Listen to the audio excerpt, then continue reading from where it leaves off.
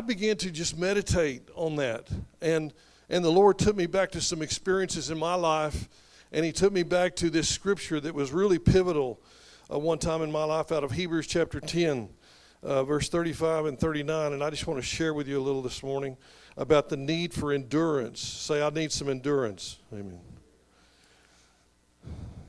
If you think following Christ, number one, is not exciting, it's the greatest adventure that you will ever undertake in your life, but it'll also require that you develop a spiritual capacity that is built around your spiritual endurance. Turn to Hebrews 10, starting in verse 35, and stand for the reading of the word. Father, we thank you and we praise you, and we give you glory, God, and we ask you, Lord, to just minister this word to us. Brother Tony, you sent him. He dropped it into our spirit. Let it just begin to bear fruit this whole year. In Jesus' name we pray. Amen.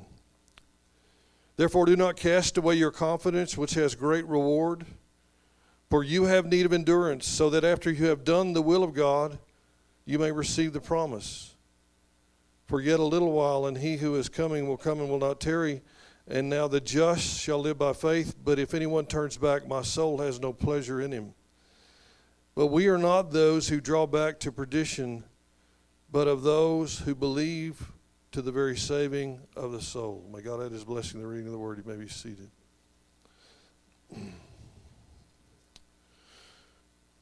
Don't cast away your confidence. What causes people to lose their faith? What causes people to lose their faith? I think there are two things that I think are the most common. Number one is they begin to make an agreement with the lies of the devil. In 1 Timothy chapter 4, verse 1 through 3, Paul says, now the Spirit speaketh expressly, this is in the King James Version. Now the Spirit speaketh expressly that in the latter times some shall depart from the faith, giving heed to deceiving spirits, seducing spirits, and doctrines of demons, speaking lies in hypocrisy, having their conscience seared with a hot iron, forbidding to marry, and commanding us to abstain from meats which God hath created and received with thanksgiving of them which believe and know the truth. He says in the latter times, some will depart from the faith. To depart from the faith, you've got to be in the faith. This is not sinners he's talking about Christians. And he says that they will quit because they begin to heed the doctrines of deceiving demons. And I really believe that this particular group of people he's talking about prophetically, that he's seeing with a prophetic eye, I think this group of people are the undiscipled. They're Christians in name only. They go to a great church with great fancy music and a big thing, and they serve great donuts and coffee, and their chairs are comfortable, and they make them feel comfortable, and they don't much tell them the truth. They basically tell them, God loves you. Yes, he does. I know God loves me. This I know, so the Bible tells me so. That's kind of where they stay. And here's why I like to teach. I like to teach you that God loves you, but the devil hates you. And the devil is going to come clean your clock if you don't learn how to fight the good fight of faith in Jesus' name. Amen? If you don't learn how to make war, if you don't learn that God sent you here for a mission, and if you don't pursue that mission with the zeal of a Navy SEAL, if you don't have that kind of commitment to your mission in life, the enemy is going to knock you off the trail, and you're going to end up in this scripture right here of heeding the seducing spirits and doctrines of demons and leaving the faith. Because we just, it's just, well, you poor baby. I don't want you to have to go through nothing bad. The truth of the matter is, this world your life is surrounded in tragedy. Anybody lost a loved one? Anybody had gone through the pain of a divorce? Anybody had children that just quit the church and took off after and started church? This life is going to have a lot of disappointment in it, and it's going to have a lot of tragedy that you can overcome if you are walking side by side with your Lord Jesus Christ. But he ain't going to keep you from the pain. He's going to teach you how to face it, how to overcome it, how to get beyond it. These Christians were weak, and I think it's pretty interesting too in this passage that they begin to attack the institution of marriage. And they also are vegetarians. I'm just saying. Hallelujah. You think about that. You turn the news on and you watch these so-called Christians that believe people can live together is okay. There's nothing wrong with homosexuality. You watch them, watch their diet. Hallelujah. I'm just saying as a former beef producer, if they eat beef, they're okay. Hallelujah. But notice he didn't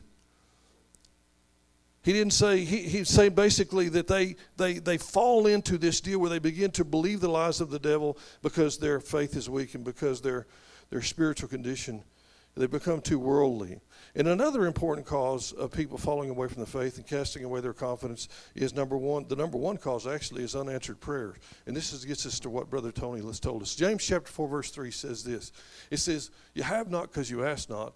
And then it says that when you ask amiss. And here's what Tony said. I don't know if you caught this, but he said, you're not praying your prayers properly. A problem comes into your life and you begin to pray for God to remove the problem. The problem could have a purpose. The problem could very well have a purpose. He even goes on to say that if you're in Christ, if you're a believer, a disciple, a follower, a student, an apprentice to the master, if you've committed your life like Brooke did just now, if you've got that kind of commitment in your life where you're living for him, then every problem has a purpose. Wow, what a revelation. Think about that for a minute. I think the first thing that you need to do with your problem is you got to discern, is your problem circumstantial or is your problem providential? Providential means from God, sent from heaven, heaven sent. So why would the Lord send me a problem? Well, Jonah chapter 1 verse 4 gives you a good idea. Jonah was completely disobedient to God. God wanted him to go to Nineveh in Assyria and minister the goodness of God to them after they slaughtered his people. If you understand something about history, you understand about Jonah's resistance to going to Nineveh. The Assyrians were a bloodthirsty people.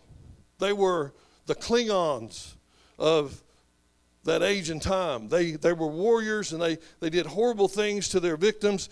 In fact, they captured the 10 tribes of Israel and you never heard another thing from them. They could totally wipe them off the face of the earth and assimilated them completely into their culture. The only tribe you hear anything about is the tribe of Judah.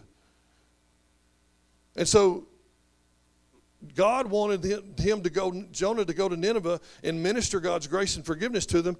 And Jonah said, I ain't going there. And he got on a ship and he headed for Spain. And it says the Lord sent a tempest, verse 4. Jonah 1 verse 4. But the Lord sent out a great wind on the sea. The Lord sent it. And there was a mighty tempest in the sea so that the ship was about to be broken up. So here's what you have to discern is that are you the sailor or are you Jonah? In other words, for the Jonah, the problem was providential. For Jonah, the problem was sent to him to change his course, to get him to get back and get focused on what God had called him to do, to correct something in him, to teach him that if he didn't like spending 3 days in the belly of the fish, he might as well get busy doing what God called him to do. But for the sailors on the ship, the storm was totally circumstantial. They didn't do nothing. They weren't involved in this. I tell people all the time, don't marry an unbeliever and don't go into business with an unbeliever because you're liable to get into a tempest. You know, the Lord can send a tempest that has nothing to do with you. But it's the person that you're yoked to. Come on, somebody. This is why you need to be like-minded. Can any walk together unless they be like-minded? You have to be in business. You have to be involved with like-minded people. And so if you're Jonah, then you have to repent for the storm but if you're the sailors, you just got to endure it. Whenever they threw him off the boat, the calm came to the sea. So there's a testing that comes with a promise. Everybody wants a prophetic word. Everybody wants to have a big ministry. Everybody wants to be used profoundly by God. Everybody wants a vision, but not many people want to go through the testing that comes when you get that. Hallelujah. Can I get a witness out of somebody? Joseph had a vision. He called his brothers together. Hey, I had a cool vision. You going to bow down and worship me? That didn't go very good. I don't think that was the way to do that. Amen? They threw him in the pit. Sold him into slavery. He went through years and years and years of tribulation. And it says in Psalm 105, verse 17 through 19, he sent a man before them to Egypt, Joseph, who was sold as a slave. They hurt his feet with fetters. He was laid in irons until the time that the word came to pass. The word of the Lord tested him. You got a great word. You're going to live in a contradiction. We've taught on that before. You get a great word. God's wanting you. He's calling you to start a new business. He's calling you to buy a farm. He's calling you to do something extraordinary. You're excited about it. He's in it with you. What happens? What happens right after that? The contradiction. Your circumstance becomes opposite of what? Now, so the problem, if the problem comes with the promise attached to it, then what is the world do you have to go through that for? Well, let me look at Joseph's life. When Joseph went to his brothers and said, I had a great dream, you're going to serve me, and they threw him in the pit, and after all those years of persecution and being in prison and all the things that he went through, when Pharaoh finally called him into the court, Pharaoh asked him, he said, I understand that you can interpret dreams. And he said, I can't do nothing. God can interpret the dreams. Look at the difference. Joseph needed humility. He needed to learn to never depend on his own flesh, never depend on his own ability. He needed a problem. He needed a circumstance that God could hone him and get him to the place where he had enough character to steward the promise. Everybody wants the promise, but not everybody wants to work on their stewardship. Come on, somebody. Not everybody wants to get their heart right with God to where whatever it is he sends them, they can handle. Receiving the promise then is going to require endurance. Hebrews 10:36. For we have need of endurance so that you have done, after you've done the will of God, you may receive the promise. There's a chance. There was in my life, I shared this with our Wednesday night group. I was so discouraged in the Heal Land Vision at one time that, I mean, I've been discouraged before, but I got so discouraged at one time, it got so dry. 2011 is a year I'll never forget. It looked like on Scarborough Ranch, they had fires in it on places, and it looked like a moonscape, and it was just, sand blowing, and I just thought, my God, this country is in worse shape than it was when I first started talking about this vision, and I was so discouraged. I was so like, God, I think I've wasted my life. I think I've wasted my life. I was successful. I was in business. I had a lot of things. If I hadn't gone kooky over this vision, I could still be doing some of that probably. And I said, I'm just so discouraged. I need encouragement. And I did the only thing I know to do in that for me is, everybody's different. For me is, I got to go into nature. I have to get away from man-made things. I have to get deep into the heart of nature. And so I went to the Wild Rivers camping area in New Mexico by the Rio Grande Gorge. And it's a place that I've loved, and I've gone, I've fished there, and I've spent time there. I've taken your kids there on youth trips, and I got up there and I just sat down and hung off, I let my feet dangle off the edge of that rock. And I said, God, I'm here. Now I need to hear from you, because I'm really, really discouraged and I have no endurance. And I hadn't read this particular passage, and as I'm sitting there, I see an eagle begin to just soar on the air currents coming off the river. He who waits on the Lord shall be renewed in his strength. He shall run and not grow weary, and walk and not grow faint. He'll be lifted up on wings as eagles. It could have been a turkey buzzard, but an eagle makes a better story. But I watched how he used the current. He didn't flap his. Have you ever watched that? They don't flap their wings to get all worked up. They just change the pitch of their wings, and they use the updraft current, and they use it to soar wherever they need. And they can do it for hours because there's so much coming off of that river, coming up that current updraft out of that gorge, and they can hunt, and they can. And the Lord said, man, you're wearing yourself out flopping your wings. You need to just rely on my Holy Spirit. And then I heard the word Hebrews 10. That's all I heard. I just heard Hebrews 10. And I didn't have Hebrews 10 memorized. And I just got up and went to the truck as fast as I could. And when I got to the truck, I had a Bible on my dashboard. Carol said, what are you doing? I said, I got to find this word, this. And I turned to Hebrews 10. And this is what I read. You have need of endurance, lest after you have done the will of God, you don't see the promise. I was in jeopardy of not seeing the fulfillment of the vision after I had done everything God said to do. Come on, somebody. Right when you're about to get a breakthrough, that's when the devil wants to discourage you the most. Am I right about that? That's when he wants you to give up. So, I just had to get back to my purpose. What's my purpose? And I can't live contrary to my purpose. And you can't live contrary to your purpose either. It says in Psalms verse 139, chapter 139, 14 and 16, I will praise you, for I am fearfully and wonderfully made. Marvelous are your works, that my soul knows very well. My frame was not hidden from you, and when I was made in secret and skillfully wrought in the lowest parts of the earth, your eyes saw my substance, even though it was unformed. And in your book they are all written. What's written there? The days that you fashioned for me when there was yet none of them. I can't live contrary to my calling and my purpose in my life, and you can't either. And some of you have been, and that's the reason you're depressed. And that's the reason that you feel insecure. And that's the reason you struggle with anxiety, is you don't know what God put you here to do. And you're living contrary to what God called you to do. And I realized in that moment, forget it. If I don't see it, and I have many prophetic words from prophets who have said, I don't know who you are, but God's given you a great vision, and you think you're too old, but God says to tell you. Joe Rowe was one of them in Baton Rouge, Louisiana. He says to tell you, you'll see it in your lifetime.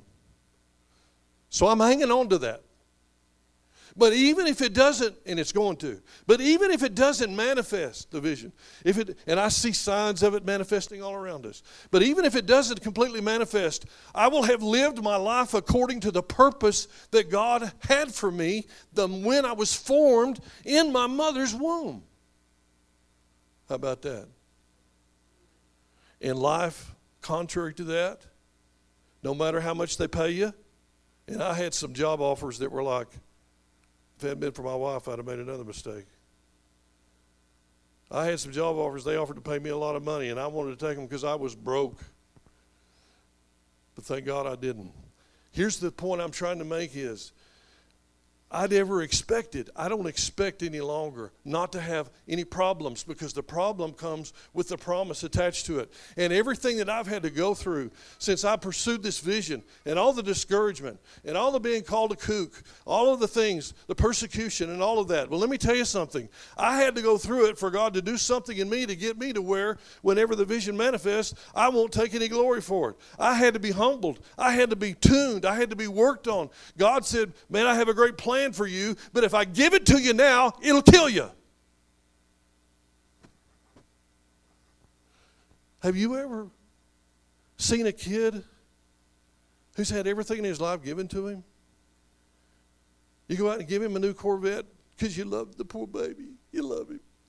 He turns 16, gets his driver's license. You give him a brand new Corvette?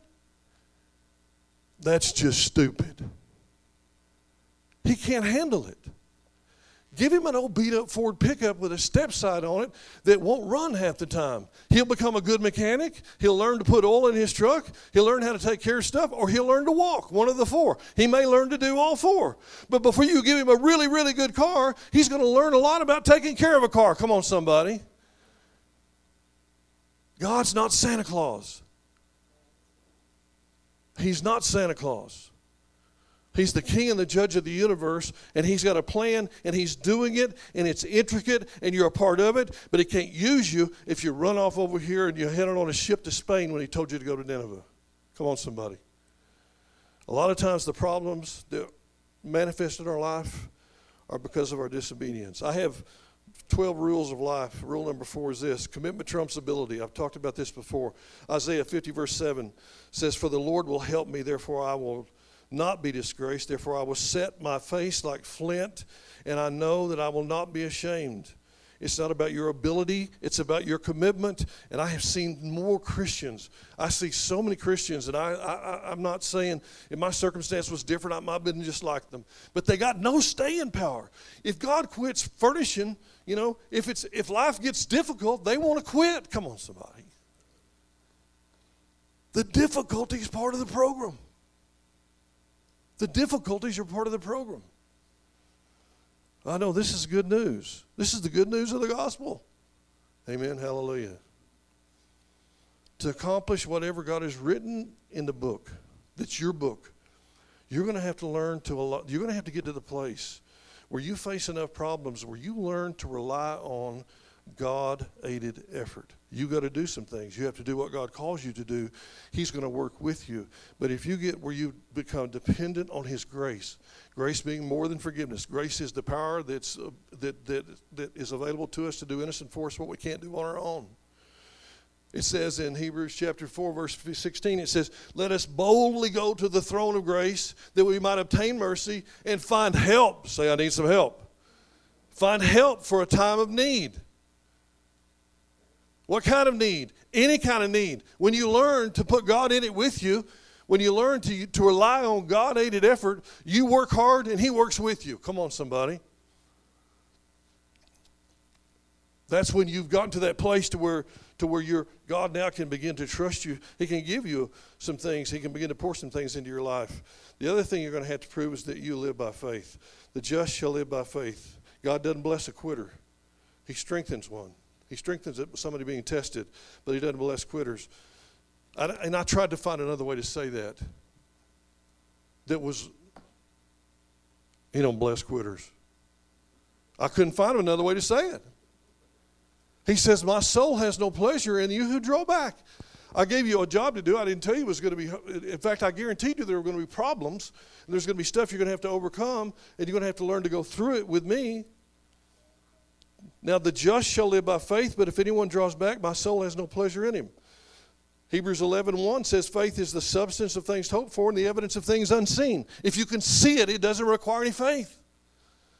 If you just have a promise and a vision in your heart that God put in there, you're not going to be able to see it in the natural until the day of its manifestation. And it's going to require you to contend for it, to believe for it, to trust God for it, to live through the contradiction until the day the word came to pass. It tested Joseph. The word of the Lord tested Joseph.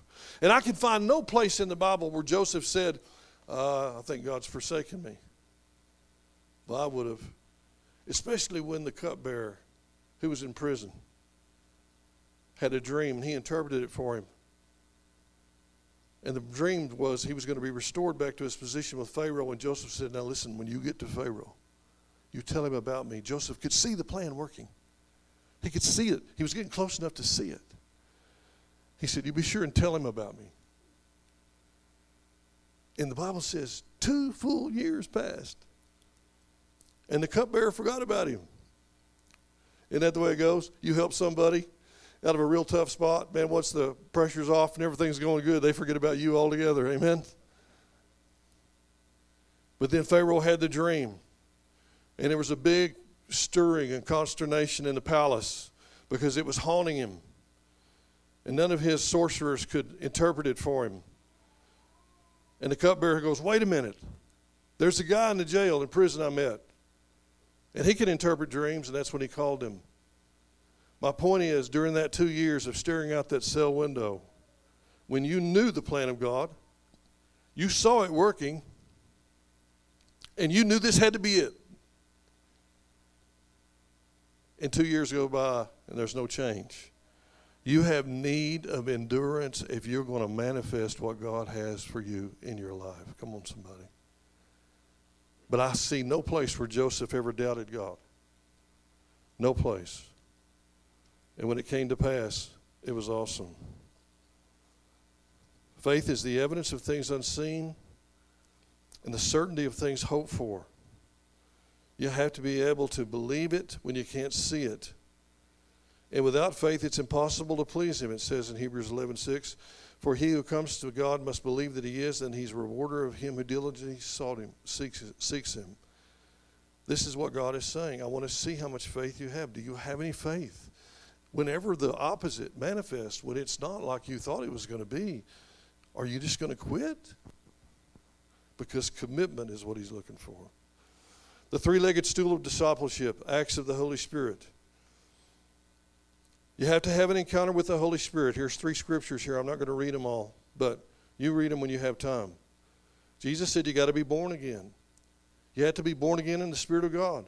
If you haven't had a born-again spirit experience, you really need that.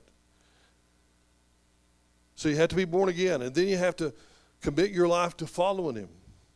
In Romans chapter 8, verse 13.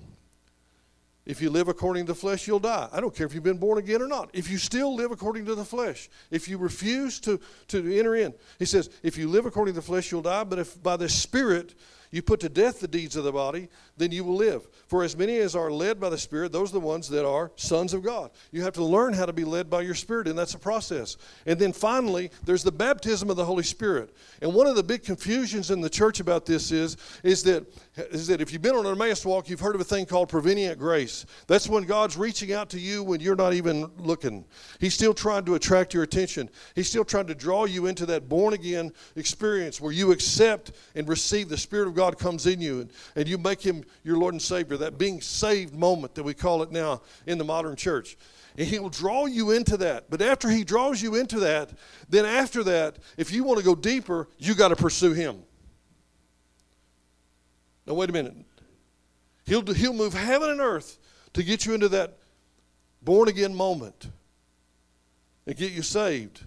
But if you go any further than that in your experiences with Jesus Christ, you have to pursue Him.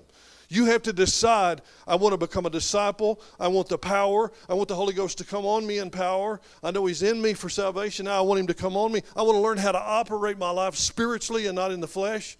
I want to be able, empowered to do things that God has called me to do, and that takes training, commitment, and pursuit. You've got to pursue it. You can't become a colonel in the Army still doing the things you did when you were a private. Can I get a witness out of somebody? If you're going to move up the ranks, you've got to decide you want to pursue that. You've got to decide that's who you're called to be. And so the baptism of the Holy Spirit has got to be the result of your pursuit, and you're pursuing a deeper relationship with Jesus Christ. And I guarantee you, when it happens, you know it happened. Hallelujah. You should have seen my little Baptist bride down there in Louisiana in that big sanctuary when she got baptized in the Holy Ghost. I mean to tell you, she scattered chairs from one end of the deal to the other now. But she decided, like I decided, that I had to have that. I had to have that I needed that touch from God to ever be able to do what He'd called me to do. Then after you have these encounters with the Holy Spirit, see, that's not it. That's not the end of the process. The third leg of the stool of discipleship is you have planned discipline to put on the new heart. In Ephesians 4:22 and 24, he said that you put off concerning your former conduct the old man which grows corrupt according to the deceitfulness of lusts, and be renewed in the spirit of your mind, that you put on the new man which is created according to God in the true righteousness and holiness. You can't keep up your card game where you and your buddies go drink and do all the things. You have to decide, I'm going to live different. Come on, somebody. You have to take that effort to put on that new man and have that transformed heart. And it's a planned discipleship process. And then there's finally the most important one we're talking about here this morning. There are the trials of this life. James 1:2 and 4, my brethren, count it pure joy when you fall into various trials, knowing your testing of your faith produces patience. But let patience have its perfect work, that you may be perfect and complete and lack nothing. Romans 5:3 and 5 says, and not only that, but we also glory in tribulations, knowing the tribulation produces perseverance, and perseverance character, and character hope. And hope does not disappoint, because the love of God has been poured out in our hearts by the Holy Spirit who He has given us. These three things work together. Powerful encounters with the Holy Spirit. Work, planned discipline, studying the Word, pursuing a different kind of a life, changing your circumstance. And then trials. The problem has been attached to the promise. But whenever you quit praying amiss and say, God, remove the problem. So this is what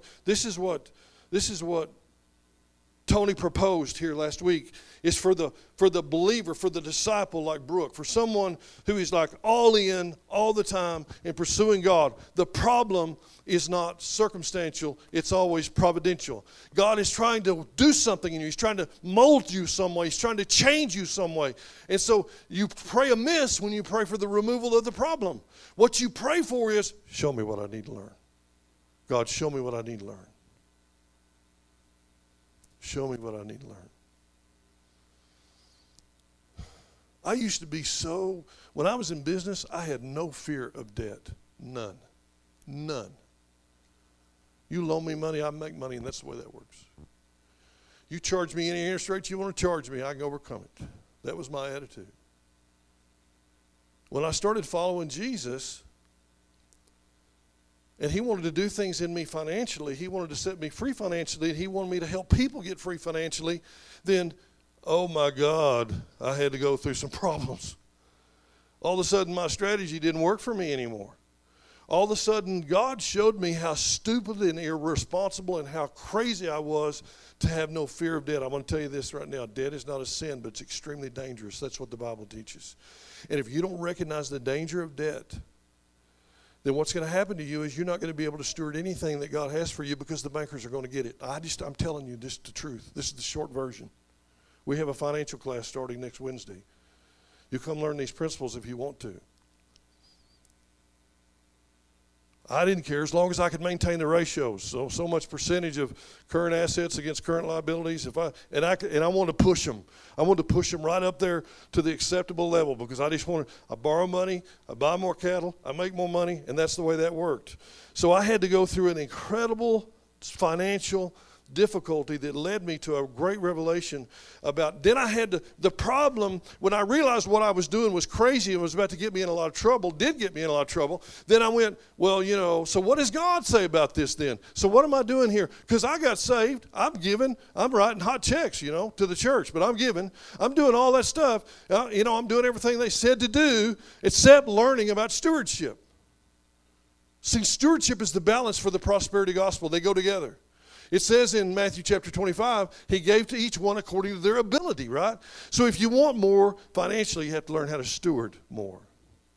And so I started this quest of learning what is it that I need to know, and God unlocked his whole economic system to me. I wrote a book called Financial Exodus. And in the book I proposed this. Christians are free in every area of their life except in their finances, and in that area they're exactly like the world. They're subject to the same bondages because I was. But my pursuit then to get around the problems that I had brought on myself, my pursuit for the answer in that journey that I took brought me to a deep revelation that I don't think many Christians have.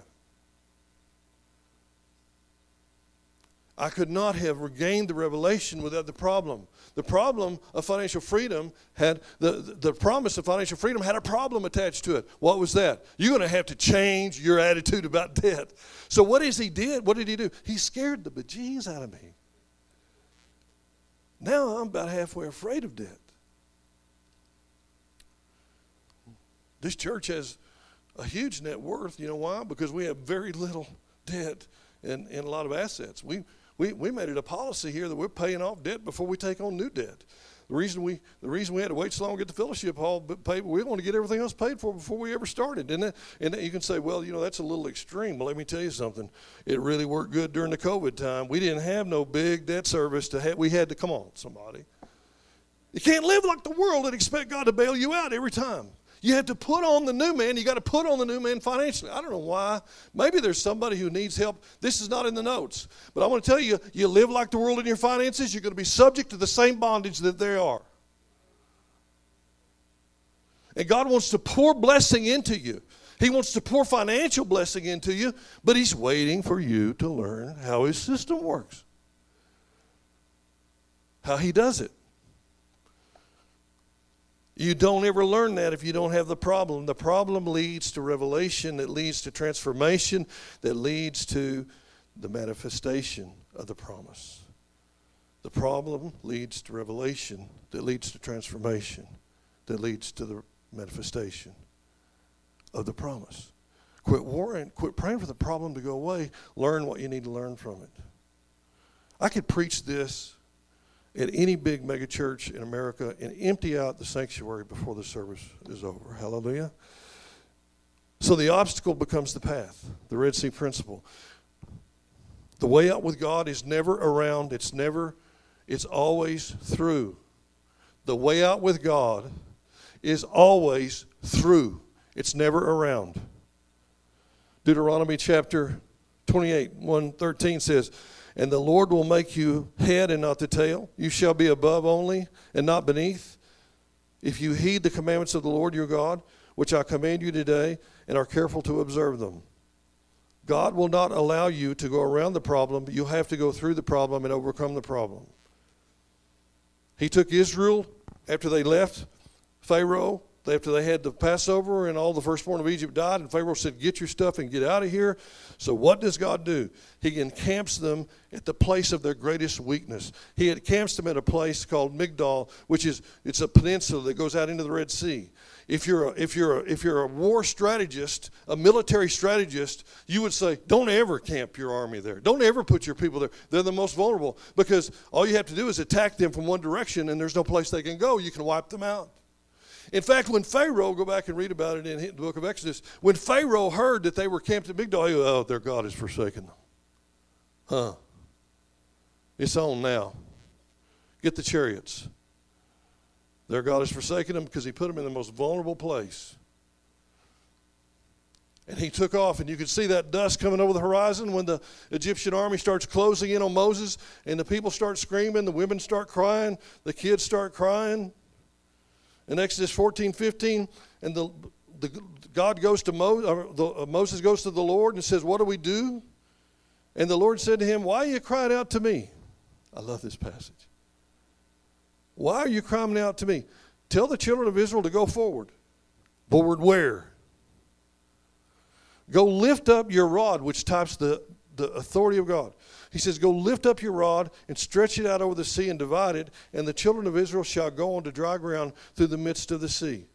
So Moses goes out, takes his rod, his staff, which is the type and shadow of God's authority, and he speaks to the problem, and he tells the problem to be divided. And you know the rest of the story. Here's the deep, hidden life message. This is a life message in this passage. And if you don't get it, you'll never be victorious over half the stuff. Here's the message. The obstacle becomes the path.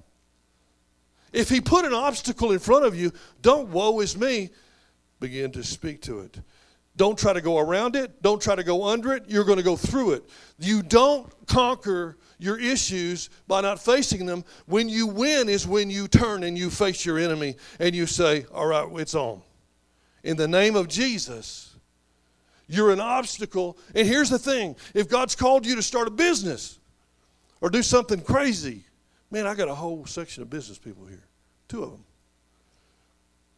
If God's called you to do something, immediately there's going to be an obstacle, and God is going to say, let's just say that you can't get insurance. You say you're going into a trucking business and you can't get insurance. You can't afford the insurance. And so you can't be in the trucking business without insurance. And you go, well, you know, I just want them to remove that requirement that you got to have insurance. No, that's not the way it works. What you need to do is face that obstacle and go, I need to figure out a way that I can comply with the insurance policy and keep my trucks going. I'm not going to quit on my vision. I'm not quitting on my dream. I need to know how I can do this. And then you go out and you talk to people and they tell you there's ways around it. There's ways you can make it work. You face your obstacles because they become the path. It's the Red Sea principle. If you quit praying for God to remove the problem and figure out, what do I need to learn? What do I need to learn here? What are you trying to show me, God? I don't know whether this has helped anybody or not, but I think that Tony touched on something, that in this time of increase that we're entering into, where God wants us to flourish in every area, I think the mistake we've all been making is that with the way of Christ is without any issues or without any problems. He's got to let you face this stuff so you can do the things you need to do to overcome and become stronger. Amen.